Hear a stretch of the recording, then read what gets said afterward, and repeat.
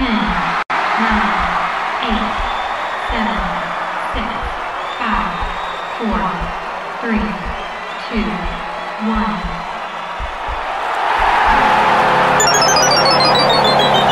Game over. Welcome to Game Over Montreal. The end of the season is looking like more of a limp than a sprint. I believe this is the Canadiens' 5th straight loss. And the most depressing part of it is they have moved 0 points closer to last place during this time, because I don't think Arizona is going to win against the Calgary Flames tonight, frankly. The game's just starting up, but I'm just guessing that they won't beat the Calgary Flames. Let's welcome in our guests, Jared Book and Kaylee Chung. How are you guys doing? Good. It's Saturday. I mean, it's Saturday. I can't complain. I mean, maybe a little bit, but not about the Habs anyways. Well, I heard, not to go sidetracked off the Canadiens, but I heard that it was a tough day for officiating in Toronto sports in general between the Blue Jays, the Raptors, and the Leafs. You know what? Tough. Let's start the show out on a positive note for Canadiens fans. Let's talk shit about Tim Stützle, because all of Leafs Nation and Canadiens fans in general were having a time tonight on social media because Leafs fans were admitting Brendan Gallagher was right. This guy is an absolute embarrassment out there. The garbage that he pulled on that Willie Nylander interference call, and Senators fans watching the game like this saying, I didn't see the embellishment. What are you talking about? He was going to change lines. That's what he was doing. Yeah, I usually also grab somebody else's arm and pretend to fall when I'm gonna change lines. Just because he went to the bench afterwards doesn't mean he didn't embellish a call and create a situation for the refs to call. Yeah, the refs definitely shouldn't have made that call, but Stützle is the one who pulls that garbage. It's so obvious to anyone who watches him for a short period of time. This is a huge part of his game. This is what unites us, Toronto, Montreal, against Tim Stützle. It's the epic handshake meme, right? Yeah, exactly. I'm gonna have to make that Brendan Gallagher after. Yeah, Brendan Gallagher is like the best analyst in hockey right now, I think. But between that and the goaltender interference emojis that he puts out when he's not playing, I mean, is there anybody better? Just give him a seat on the panel when he retires. Oh, he's definitely gonna get one. I feel It'll be like him across from PK, and they'll just hate each other the entire time. I feel like Brendan Gallagher tonight is like the Captain Holt vindication, like that gift. 100%. Oh my god. I can't wait until after the game when Gallagher turns on his phone and sees all the people who tagged him under Omar's gif of Stützle. Yeah. I hope he goes on Twitter and posts something, because he's been a little bit spicy lately on Twitter. He's been, when he was injured, he was tweeting a bunch. Every time somebody else would score a goal that was, goaltender interference and wasn't disallowed, he'd be like, Show us how you Brendan Gallagher was right as a t-shirt is my question. My god, we should an sell entire that. merch line. I'm gonna text Jesse right now and tell him we should sell a Brendan Gallagher is right t-shirt. Oh my god, I'm not even kidding. I want my cut, Jesse. Give me my 10%, Jesse Blake. Let's go. The first time that Montreal and SDPN actually make sense together. Yeah, exactly. Oh my god, what a wild game this was, though. I mean, I will say, watching this game and watching how effective Lars Eller was, it reminded me of how much I dislike the Bergevin regime. This is just, man, that guy, he's still a killer. He set up both of the Mantha goals, and yeah, Mantha had to score them, sure, but Eller was kind of the best capital in the first half of that game, where frankly, before the game got out of hand due to a combination of the refs not calling anything on Washington and the Canadiens being undisciplined and Montembeault having a frankly terrible game, Lars Eller was the only cap I thought who was playing really, really well, and setting up both of those goals changed the game. Really impressive night for Larry. Yeah, it's gonna it's gonna like I'm not prepared to watch Colorado in the playoffs because I feel like Arturi Lehkonen is gonna bring all those feelings back again also. But yeah, I mean it's just he's so good. Like it's just he was always miscast in Montreal. And I think that nobody understood what he did well, especially not unfortunately the general manager of the team at the time. So that's never a good thing. But I just think that it was just one of those things where he was like he goes to Washington and instantly they win the Stanley Cup that year, right? After years of playoff failures, and it's just like he scores the winning goal in the Stanley Cup clincher, right? It's just that's what he does. Like that's what he was always going to do, and yeah, Colorado is gonna do that too. I feel like Arturi Lehkonen has that in his future, but that's not the question. But yeah. Yes, yeah. I mean, Lehkonen is definitely the heir apparent to Lars Eller, an underappreciated Montreal Canadian who does it all but doesn't score enough for Canadiens fans to love them at the point that they should, unfortunately. But Lehkonen, at least they got a first round pick quality player back. The Eller thing, I think what makes it seem extra bad is that they immediately then traded those 2 picks for Andrew Shaw, who picks, 2 better picks for Andrew Shaw. That's right. That's right. 2 better picks. So yeah, it was not great. I mean, Andrew Shaw was a pretty decent player for the Canadiens, but not a great fit, I don't think, overall. No. And in fairness to Marc Bergevin, he traded Andrew Shaw at the right time too. He still recouped some value from him. I think he got a second for him at one point, or one or a third, or anyway, much better than they probably would have if they waited 6 months. Unfortunately for him and his injury concerns. Yeah, you gotta give Bergevin credit that he capitalized on the Blackhawks loving to trade for old Blackhawks. Yes. All right. Arizona's up 1-0. All right. Oh, first how's the turntable? 1-0 Arizona. Let's fucking go. This is when Calgary scores like 8 goals in the last in the next 20 minutes, right? Like, 100%. I don't know. Oh man. I will say about this game, watching it, and I know that this is kind of colored by watching a couple of Capitals games recently, especially the one against the Leafs, but if you're the Washington Capitals or a Washington Capitals fan, are you confident heading into the playoffs? Because I would not be.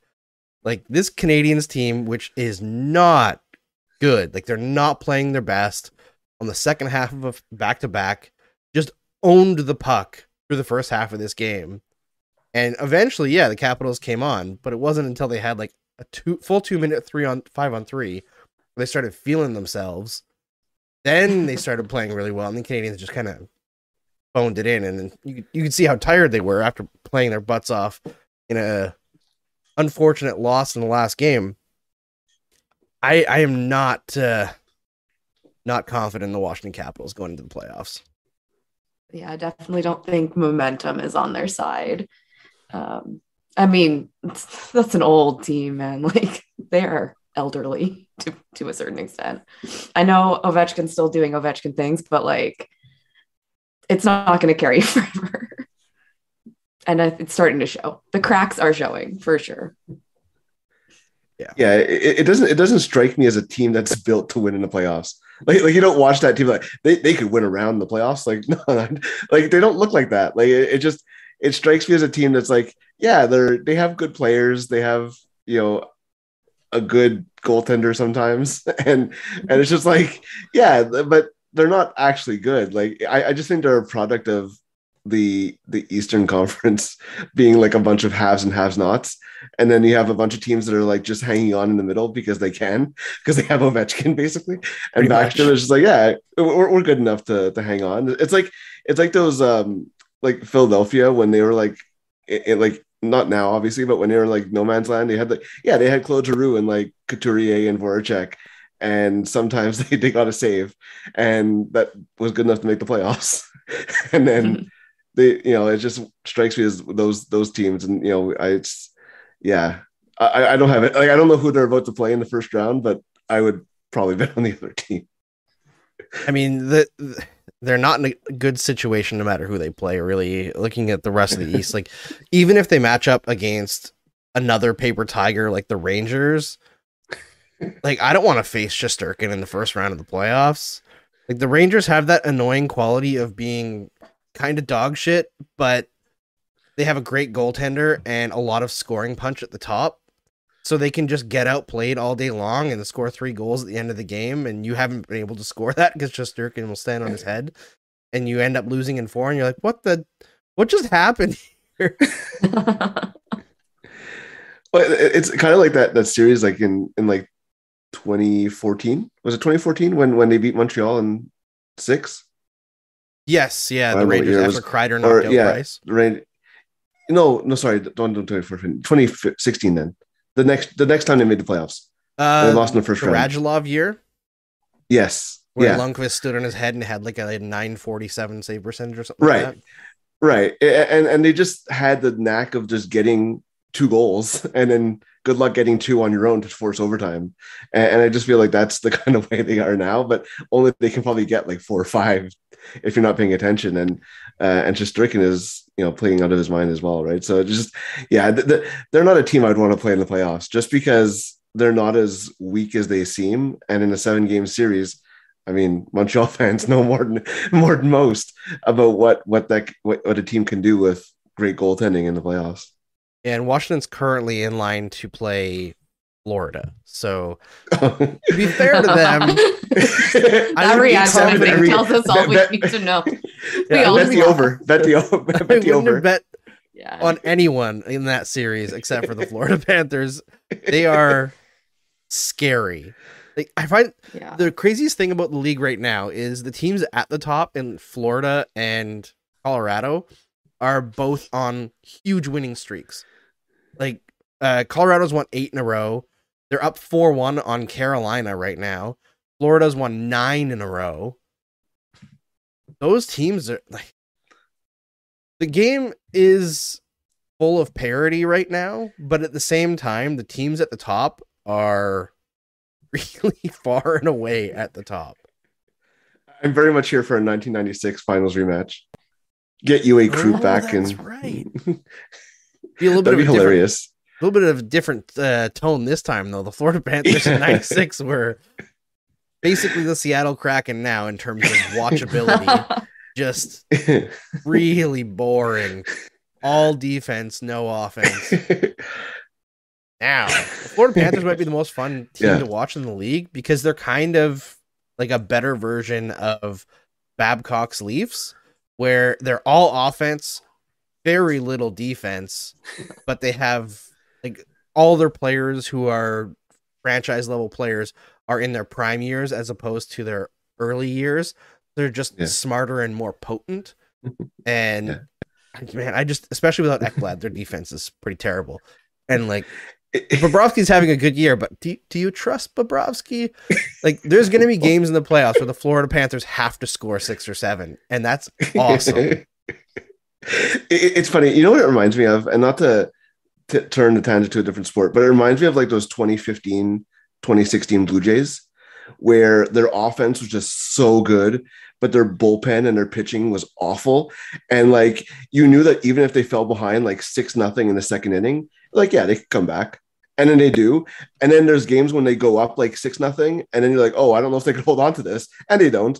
And then, and eventually they ended up figuring it out. They got David Price and ended up going on a run. But yeah, it strikes me as like, I bet the over in all of those games with the Panthers, because even when they are dominant, I don't trust their goaltending to shut the other team down. And if they fall behind early, they're probably going to come back and score some goals too. Like it's a fun team just because all of their games will be chaotic. So he says, Caps in 7, Ovi with 20 goals in the final game. Listen, Ovi's a great goal scorer, but have you seen the Capitals in the playoffs the last few years? Since they won the cup, it hasn't been very pretty, frankly. And I think Kaylee had a great point that they're an old team. And I think they're one of the oldest teams in the league, if not the oldest. Like they have a couple of younger players. Guess I don't even know who's a young player on the Capitals. I'm trying to think now. Do they have? Jared was saying earlier when I feel like this just like really sums up the Caps right now. With the way that Jared was saying, he's like, they have some good players, I guess. Like, I don't feel like anyone really. I feel like everyone Mantha's gets hinged good. on like Ovechkin, and like you remember, obviously any team with Ovechkin, same with the Pens and Crosby, like you don't want to count him out completely, but you're also like, Like, Yeah. I was like, I don't know. Mantha's young. He's 27. He's not that young. He's Yeah. not that young. The youngest guy on the team is Connor McMichael, and he's 21. And then they have a 24-year-old in Axel Jonsson Jalby, who I've never heard of, frankly. He was acquired Definitely through an Rangers. He has I great know, hair. for sure. He has Yeah. he has great hair. He does. And then He sounds like Uh, the name sounds like a person who like deserves great hair, so I'm happy for him on that. and then after that, they have a 22-year-old defenseman in Martin, another guy I've never heard of, very. Behavari. I'm Yeah. gonna try that another time. And then He was their drafted- goalies are young, but that's fine. Fun fact about Fehervari is that he was drafted with the pick that Montreal gave Edmonton for Jeff Petrie. Oh, that's fun. Yeah. Fun. I mean, I think it was the him big anyway. thing is like their defense, right? They're not old as in like they're super old, but 32, 30, 31, Pretty 31, old. 31, 30, 34. Like they have no 40-year-olds or anything like that. There's no Zdeno Chara who can't skate anymore like the Islanders had last night, which But that average age is high. the average age is Excuse high. me. It's high. Like if you showed their lineup to somebody who hasn't watched hockey in 5 years, they'd be like, "Oh, that's a great team." Yeah. And that's when you know Yeah, it's not a very good exactly. team. Yep, that's so accurate. So accurate. That's like it's kind of how I feel it because I am so used to watching games from years ago, right? And like that's when I was most engaged. Not that I haven't been engaged in recent years, but I feel like when I was most engaged with hockey all the time was before I had kids, right? I was Before you had watching kids, I was multiple gonna say. games every night. I used to watch Canadians games because when I was covering them for EOTP, I watched the game that night live and then the game the next morning. And then I would watch like highlights of the game to take notes, to write stories. Now, there's no way in hell I'm watching a game twice. It's just not happening. So all those players that I'm so intimately familiar with and would be able to analyze their games to a T are the players that the Washington Capitals have. Like it's 5 years ago. Now I need to like really lean on stats and highlight packs and being able to track individual shifts. I don't get to do that anymore. So they are It's a team like of the, yesteryear for sure. It's like the Ken Holland Red Wings, like at the end when they would have like Chelios, who's like 46, and then they had like all those guys that were like great. Like when they had like I don't even know if it's when they had like Brett Hull and like the guys that like were all really good. Mike Modano, when they had Mike Modano Yep. for a year, like, and it's just like, oh, this is a great team in like 1996. Yep. And not so good anymore. Like it just doesn't work that way. Yeah. I mean, I feel like a lot of It's teams like- did that kind of stuff. Like the Rangers did that a lot. They would not as old, but guys like right past their prime when they brought in like Lindros, Bure when he was full of injuries. I mean, Bobby Holik was younger, but it was a terrible contract. The Leafs used to do that all the time. Like Brian Yes. Leach. Remember Ron Francis playing for the Toronto Maple Leafs? Doug Yeah, Gilmore, Lindros the as second well. time. It's Says, almost like sorry, Jared. Somebody confirms that Yeah. Washington is the oldest team in the league according to Elite Prospects. Average age 29.5. wow. Second It's lower oldest. than I thought. Yeah, like- second oldest is the Penguins. 29.3. That doesn't surprise me. either. Yeah, also not surprised. Like they're the same teams they were 10 years ago. Yeah. Both of them. Exactly. Like I their think- And I cores are reiterate exactly what the I same. yeah. When I tweeted yesterday, when I was like, Sidney Crosby is 34. Like, what? like, that blows my mind. When you posted that, I was like, when you're the same age as Sidney Crosby, but 6 months older. I was like, oh, Oh no, I'm Yeah. so sorry. that's okay. Well, at least like you're, not hockey old. You're real life young, so it's fine. You know, you say that, but it doesn't actually make it any better. I could beat that, Andrew. I'm 2 days older than Shea Weber.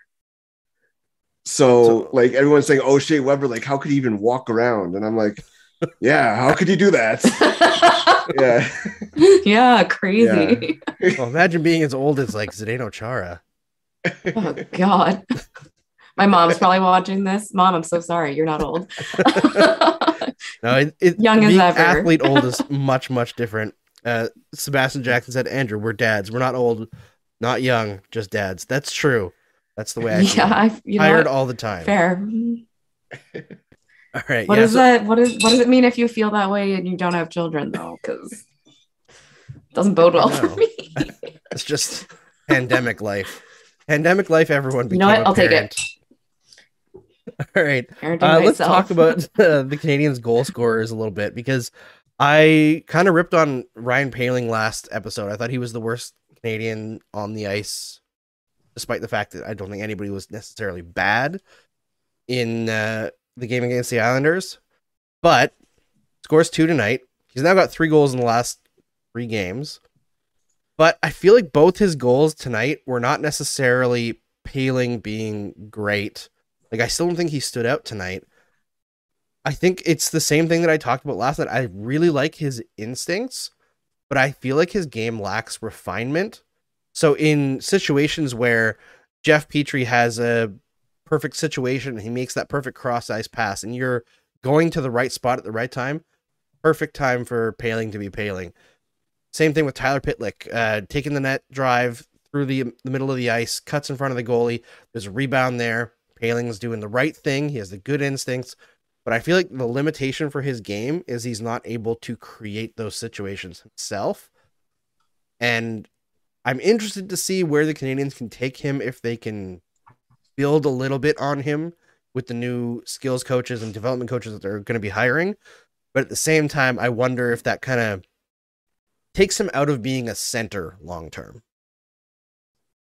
I think that's probably a good bet. And also just because there's not that much room for a center, right? Like, if you assume, and I think it's fair to assume, Suzuki, if they keep the Dvorak, Evans, those are 3. If they're going to improve that and put somebody between Dvorak and Suzuki, which I think is what they need to do, either short and long term, then Poehling doesn't have a spot at center anyway.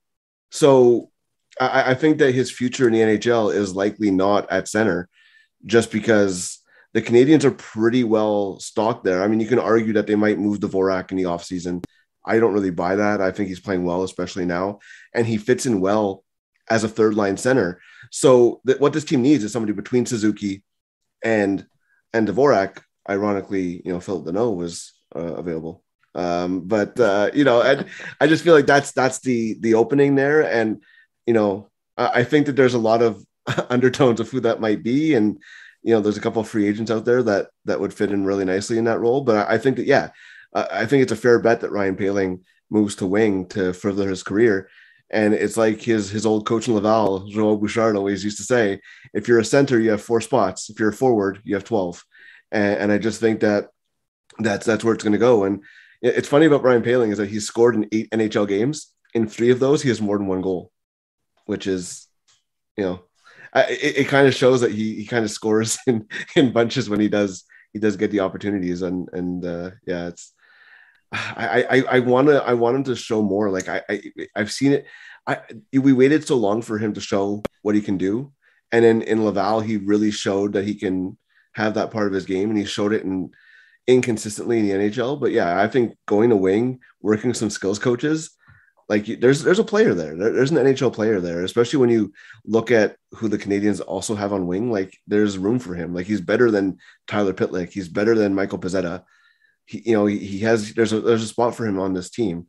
But yeah, I think the betting money is definitely put him at wing long term. Yeah, definitely see that. There's a commenter here saying Poehling, Evans, Byron would be a killer third line.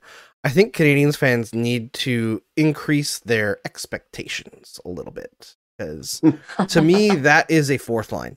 If that's a third line, you're not a competitive team. Like, I like Jake Evans a lot. I think he's really shown a lot this year, and he had that goal tonight, which, frankly, I don't know if I've seen that kind of goal since like the 1980s. Who flies down the wing and releases a slapper and actually scores? Gallagher tries like 6 times a year and never works. And that was pre-hand injury as well. Like, that was like he would always wind up and it would very rarely go in. But yeah, I agree with you. That's like, your third center has to step into a top 6 role if you have 1 injury. And if Jake Evans has to step into a second line role, if there's an injury, that's basically what we saw for most of the season. Like it's not good. Like, and I think that's where like Christian Dvorak is a perfect third center. I think in that he can be a third line center. He can be a shutdown guy. He can play on your power play, play on your penalty kill, and then if you need in a pinch somebody to step up, like Lars Eller in Washington, the year they won the cup, Backstrom who was hurt, or Kuznetsov, one of the two was hurt. Eller played top 6 minutes for most of that playoff run. And that's what you do. You need somebody to play up. And Jake Evans, yeah, he can be a third line center, but if he's your third line center, that's not good enough. Like he'd be a great fourth line center, and I think that's where a winning team would have him. Yeah, it just makes too much sense. And I think Dvorak is, I don't know if he's long term the fit there, but because his contract is so reasonable, I feel like they're not in any rush to trade him. And if they do trade him, it's going to be because he has like a monster year next year or something, and an offer is going to be too lucrative to turn down. But again, in style. Yeah, exactly. Yeah, and another guy that I think there's no rush to do it. I think he fits on the Canadiens, just not in the slot that they envisioned. And that's kind of a consistent issue with how we judge NHL players, right? Is we think, oh, this guy's either good or he sucks, when the player could be really good, just one slot down. You know, like Phil Kessel in Toronto. I know like a lot of people still loved him because he was great, but the defensive issues were severe. Then put him in Pittsburgh, where you can hide him on the third line, and that third line just murders people for 2 whole playoff runs, despite like whoever's playing on that line with him, whether it's Bonino and Hagelin one year or whoever it was the next year, because I don't think it was the same guys. Just absolute killers, and the defensive issues weren't there because they weren't playing top lines. That kind of stuff is what championships teams do. They find slots to have their players be successful, and if the Canadiens are going to actually find that slot, Dvorak can be successful. Yeah, Dvorak is a fine NHL player. He's not good enough to be Philip Deneau and Jesperi Kotkaniemi, which is what he was asked to do. 100%. All right, there was a question here asking about the Rem Pitlick distinct kicking motion call, and asking if that's a call that we feel is consistently made or not, and or in how they call it. I mean, it's not consistent. It's not consistent. It's not consistent at all. Nothing is consistent in the NHL. But No. Especially when it comes like to you look officiating. at that, and it was. It was 100%. It was a kick. Exactly. Oh yeah. Like would it be a kick that's a goal tomorrow? you don't want. I have no idea, but it definitely was. Like, Would it be a kick if it happened again? I we mean, don't know. But you the way I can't. see You it- can't argue that it wasn't. No, it was. No. Like, like the way I see it is that if that call should be called no goal. And when I first saw the replay, it was distinct. He was trying to kick it to his stick. He missed the stick. It went in. It's no goal. And that's how I think these things should be judged. Not on precedent, not anything else. It's when you watch this play, should it be a goal? And that play should not have been a goal. And whether it's consistent or not, I mean, that's a whole nother question. But I think, that's I think they got the call right, in my opinion. I'd like to see them allow a kicking motion as long as the skate blade never leaves the ice. Like, to me, a kicking motion, if you're using the side of your skate, should be allowed, because there's just not much danger. Because the whole point of not being able to kick is to reduce danger, right? So there's not much danger to me in a kicking motion while you're using the side of your skate, like a soccer kick, because you're not going to be raising your foot off of the ice in that motion. But if you're kicking like with your toe, then to me it becomes a situation where somebody can get their skin sliced somewhere. That becomes dangerous. But it's weird because I feel like they changed the rule slightly, because it used to be if you were kicking with the side, they tried not to call it off. But it was more like if you were skating forward and angled your skate, right? And now it seems like it's just random, and no one actually knows, which is the same thing for goalie interference. We're flipping a coin. Every time. The problem with distinct kicking motion is that a slow motion stop looks like a distinct kicking motion. Like Exactly. it's Yeah. very hard to judge, especially when you slow it down. So yeah, I think that what the way you say it is a good way to clarify it and say, like, listen, as long as your skate doesn't leave the ice, do whatever you want. I also think that headbutt should count. I just think, like, if you're looking to, like, make your game exciting, don't remove almost everything from allowing goal. Like, I don't think you should be able to throw the puck in the net. Like, I'm not saying that, but I'm just saying, like, like, let them use their chest or their heads. Like, who cares? Like, Their chest. you know, like, I don't know. I just feel like, you know, if somebody wants to, like, I don't know, I understand how you're sticking for the safety aspect also. So I'm not going to say, like, you know, swing over your head and get the puck in the net, but I don't know. I just feel like, yeah, like there's no reason why a headbutt should not count if you bat it in with your head, and that's currently not allowed. So I don't understand that. But anyway. Yeah, I think I'm just of the opinion, like, anything that is a skill play should be allowed. It's the same garbage with Yes. like offside reviews, right? And I know that if we change the rule today to your skate blade can't leave the ice, if that's like the way the rule was changed, we'd have like Zapruder films of, like, was this guy's skate like 0.5 millimeters off the ice to try to call goals off. But it's the same thing with icings, where if it's close enough that the review takes more than like 30 seconds, it should be a goal. Like, it That's just the whole doesn't. problem. Yeah, it's just super dumb that we're trying to litigate the game in a way of, like, is it competitive line crossing or is it hockey? The worst, though, is when it's like a full shift later.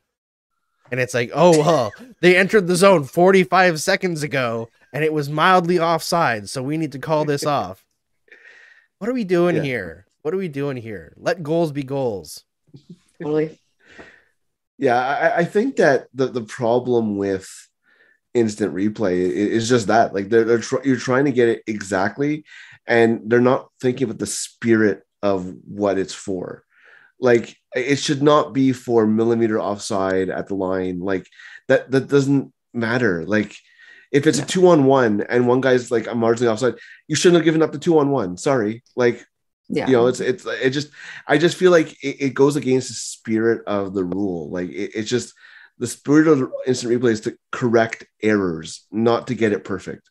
Right. And I that's feel like the issue, I think, right now. what we're also missing is, obviously, linesmen don't want to be shown to be wrong, right? How many plays are called offside that aren't offside? We never get those plays back, right? So we can't review that because the play has to stop. Yeah. Right. So we're only doing things in a way that reduces scoring, which I know it sounds like we're complaining about scoring in the highest scoring year in like 2 decades, but still, I feel like this game, there's so much stupid crap that happens that we don't need. We could just get rid of it and everyone would be happy. Except for, like, maybe some old school guys who are like, well, I enjoy it when there's offsides. By Brian Burke, I guess. Spot on impersonation. No, it's not very good. I've never tried. All right.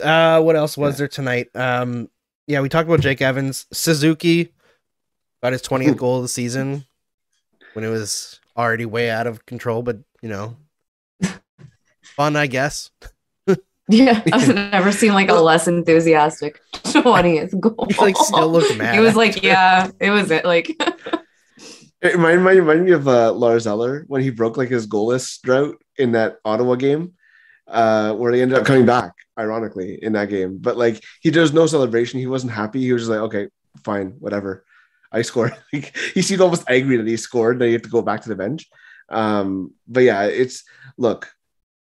you can't judge this Canadiens team, especially down the stretch, on wins and losses. And I'm sure, you know, I mean, you haven't since, you know, November, really. But what you have to judge us on is who's performing well. And the good news for the Canadiens is that the guys who are performing well are guys that are going to be here for a long time. And that's positive. You know, that's why the coaching change worked. That's why the coaching change is going to stick as long as he wants the job, which he says he does, but he's not sure if he's going to stay. But anyway, he's staying. So, I mean, it's just that's what you want. Like, don't judge this team based on what Samuel Montembeault does, because, I mean, not to be rude to Samuel Montembeault, but it doesn't matter what he does. Like, that's, you know, even the defense, like, who cares? Like, most of these guys won't be on the team next year if they're in the NHL at all. And the coaching staff probably will be different as well. Like I just, little things here and there, who cares? I just think that you have to look at the key aspects of this team, and that's guys like Nick Suzuki scoring 20 goals in a lost season when he was the only center on the team for most of the year. It's remarkable what he's done. And people saying that he's not a number one center are wrong. Yeah. Basically. Yeah. I agree. I think Suzuki is a baller. From the time that he scored that goal in Edmonton that got disallowed, and then he was like clearly pissed off and scored the exact same goal like the next shift. I was like, man, this guy, he's the real deal. I mean, he showed us that in the playoffs already, but that was he's got big ones, that Nick Suzuki kid. Next captain of the Montreal Canadiens, by the way, like pretty much 100%. Everything that I've been told, he's going to be next captain of the Montreal Canadiens. I don't know if it'll be next year. Maybe. We'll see. But let's see. What else was there tonight? We probably don't need to shit on Sam Montembeault anymore. I feel like the message is clear. He's been terrible. And he's your third goalie, and you're just in like a tough spot. Like it's happened in Toronto before. It wasn't supposed to be this way. If anyone knows about bad goaltending, it's definitely Toronto fans right now over the last 3 months, 4 months. But the fact that the Leafs keep winning. That's not why we're here. But we can talk about bad things about the Leafs. Come on, we can do it. People like hearing that. People do love. I'm sorry, you're right. I should be more on brand for this show. Shit on the Leafs. Let's go. I can take it. I mean, Campbell's out, right? Still out. He didn't play tonight, so yeah. Yeah, Kallgren played. Yeah, I don't think Kallgren's the answer there. Talking about third goal. He's like, but he's like serviceable, and we'll take it. He's not. I feel Mrazek. like he's exceeded expectations. Yeah, but he's not a starter for sure. Not at all. He's doing well in the position he's in, so we'll take it. I wonder after this game, how many games of the remaining, what is it now? 6 more games left of this Montreal Canadiens season. How many does Carey Price play? There's one back-to-back, Ottawa and Boston. And then everything else. I would say, he might play 4 or 5. He might play 5 or 6 if he's doing all right.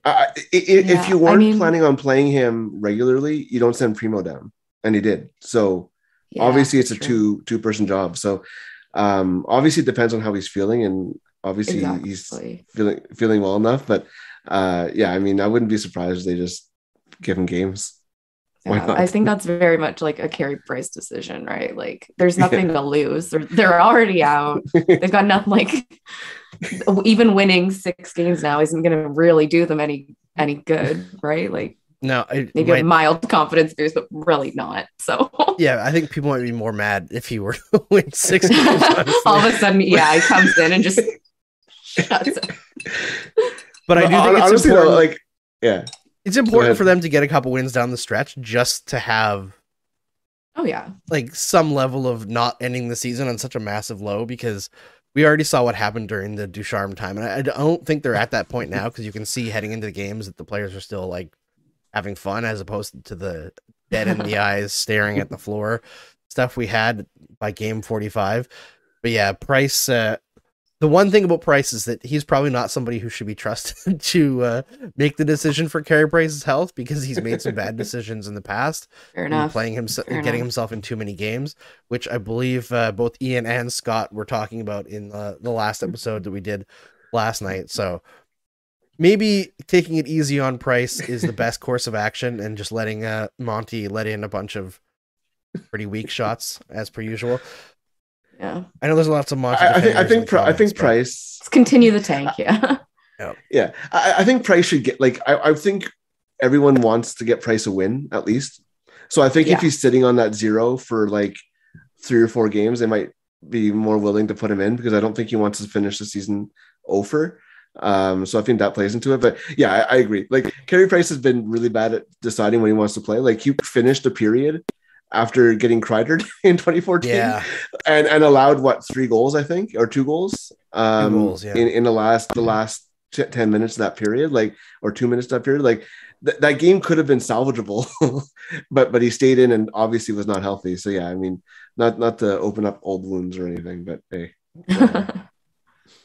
Carey Price and Chris Kreider. We talked about it last night too. And that's the one game Okay. he shouldn't play for sure. So let's say 4 out of 6.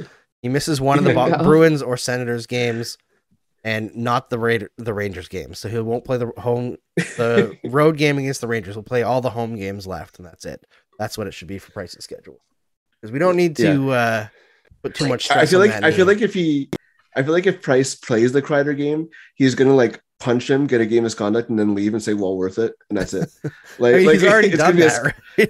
yeah, but it's gonna be like a scheduled day off where he's gonna be like, "Yeah, let me just get me one shot at him," and then like leave the game. Like, didn't Julie Gaffney do that in Mighty Ducks, where she's like got a penalty and like says, "Well, worth it," and like Goldberg had to go back in. I feel like that's that. Yeah, I feel like that's what Price would do if he did get that game. But yeah, I think for just like not playing him on Saturday night against the Capitals and Tom Wilson was a move for his future. Yeah, 100%. Comment here from Leon saying, doesn't Montembeault also have a mild injury? Yeah, he does. That's something that was pointed out recently. Dan Robertson, I was talking to him for the Hockey Inside Out show. He said that he still has a brace on, I believe, his glove hand. Ooh. So he has been injured since like January and still gutting it out. So something to keep in mind for since Montembeault. COVID. Yeah. Since that COVID thing where they didn't have a goalie, basically, and McNiven got called up, he's been nursing that. So yeah, I mean, he's been playing well considering everything that he's had to go through. But yeah, he's not like a guy you can count on being your backup. And the good news for the Canes is that they don't have to. They have Jake Allen. Like, well, it's next not year. Next year. Yeah, that's what I mean. Next. Well, nothing is worth counting on this year. Like, who cares? Yeah. Yeah. I mean, like play like, I don't know, like it doesn't matter. Like sign Kevin Poulin. They have contract room. Yeah, I don't know. Yeah, no. they're gonna go with Montembeault and Price for the rest of the year here. I think they'd rather have like an e-bug than have to sign another contract. Well, yeah, probably. That's very fair, actually. Is Mark Denis still the e-bug? Get him to a game? Is he actually the e-bug, Mark Denis? I don't think he is anymore. I don't think he has to, because he has to sign like a contract, and because he's played. I think you have emergency backups have to sign an amateur tryout contract. Okay. And because he's been a pro goalie, he can't be an amateur, obviously. So I think I think when they changed the rule, I think that's where he said that he had to retire from being the e-bug. But that'd be great. Imagine like leaving the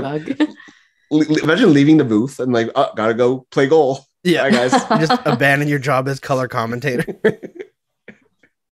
That'd be a great story. Though. It would be. Like, I mean, every e-bug is a great story, right? every e-bug's a great story. Yeah. I feel like it's been a while since especially when e-bug they beat actually Toronto. lost. Yeah. Well, you know, It's a conspiracy. It is a conspiracy. It's like I remember there was a but game also that Florida had to do an e-bug, and it was like Rob Tallis or something who stepped in, and they won that game. It's weird. I think they've lost. I think they've lost, but not gotten the loss because the team were already losing. Right. Okay. Except for one case where they actually won, which was against Toronto. Yes. Have I mentioned that already? No. Doesn't ring a bell. I don't know what you're talking No. about. It definitely What's the wasn't. name of the goalie?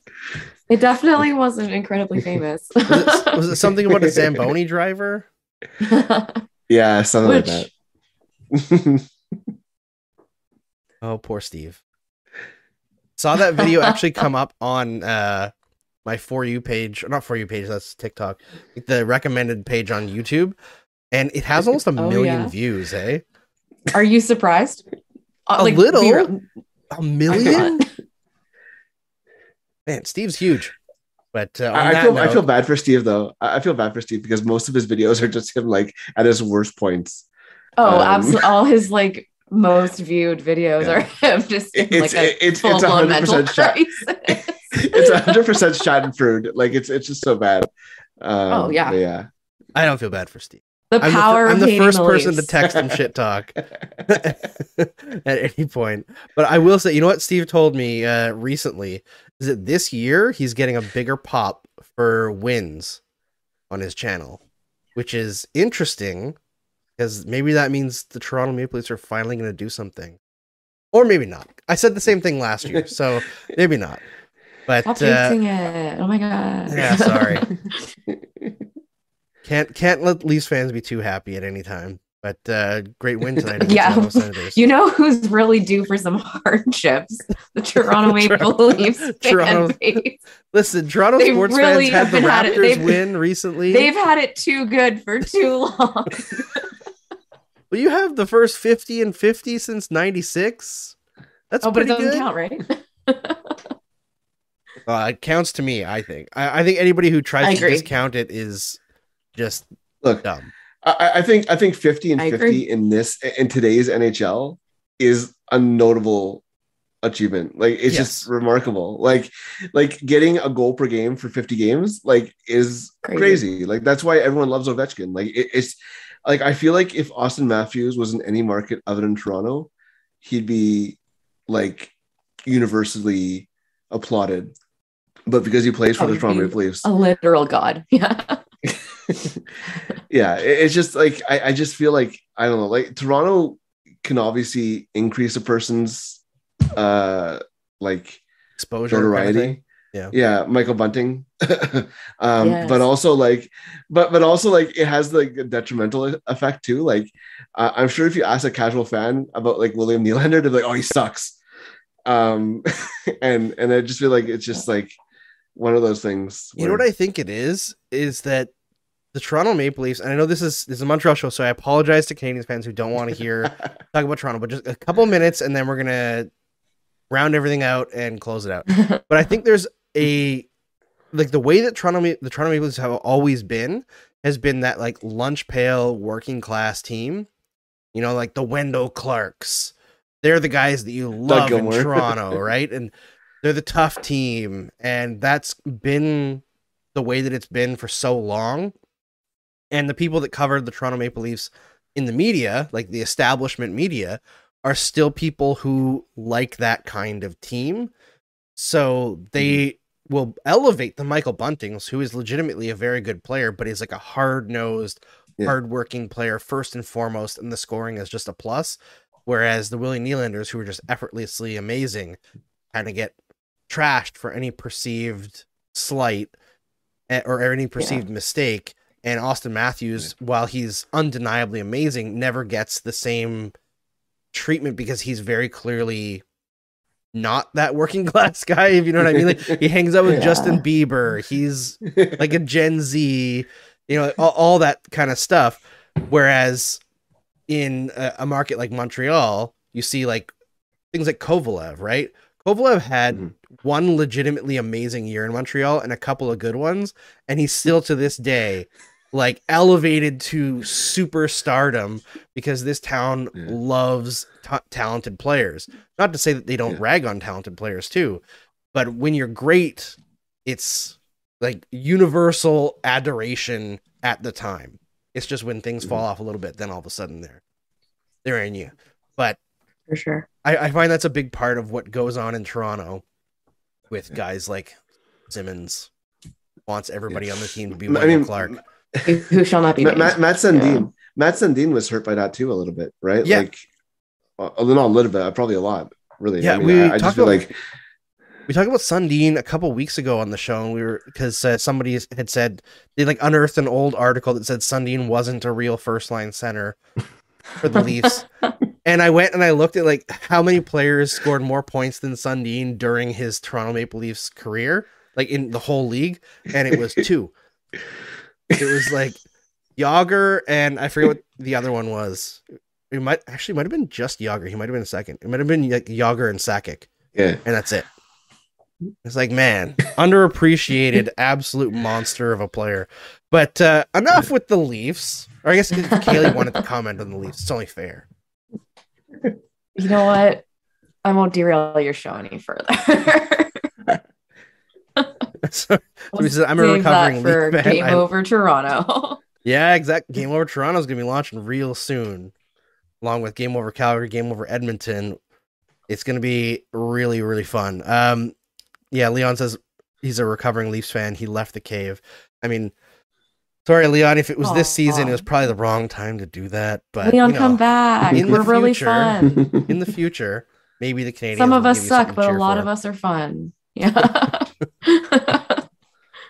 All right, we'll wrap it up there because, frankly, there's not much more to talk about in this game. But thank you, Jared and Kaylee, for coming on and chatting with me here tonight. It was fun time.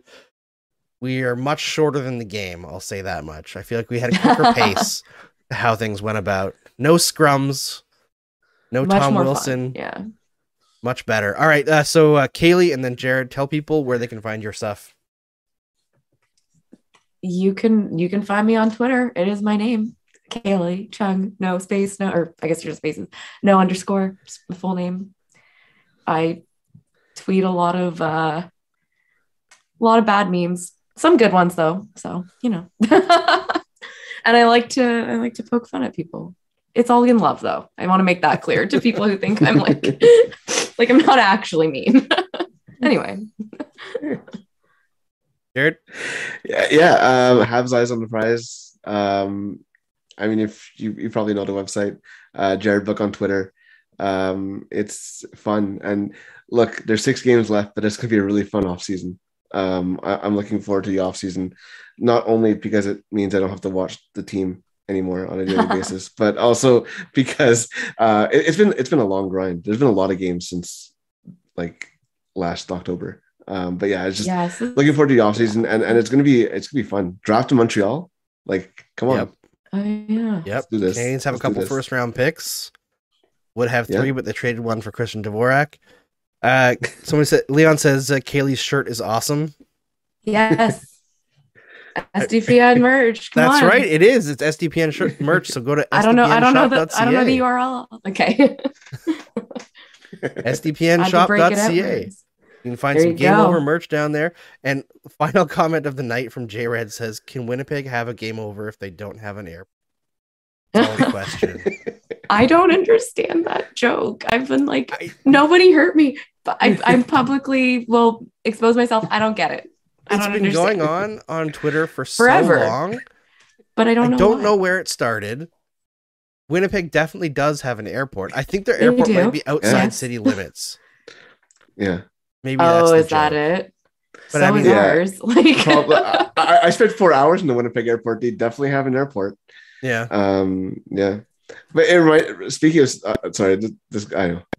Halifax airport is outside of Halifax as well. Yeah. And I mean, it's also very confused. If anyone would like to tweet me the origin of the Winnipeg has no airport joke, I keep asking and no one will tell me. Please. Somebody tell us. I feel like an HLPA player poll like ragged on them for not having an airport or something. Oh, maybe I think that's where it started. I think I'm not by the logic. If it's outside their city limits, if we're doing that logic, then Ottawa doesn't have an NHL team, which is true even if you include the Senators in Ottawa. So hey, anyway. Oh, that was rough. Oh man. We'll see you again. We're going to be off for the next couple of days after doing 2 in a row on Tuesday against the Minnesota Wild. Thanks for joining us on Game Over Montreal. Thanks to Kaylee. Thanks to Jared. I was going to call you Justin Jared, but I corrected myself at the last second. But I'll admit it anyway. I'll see you all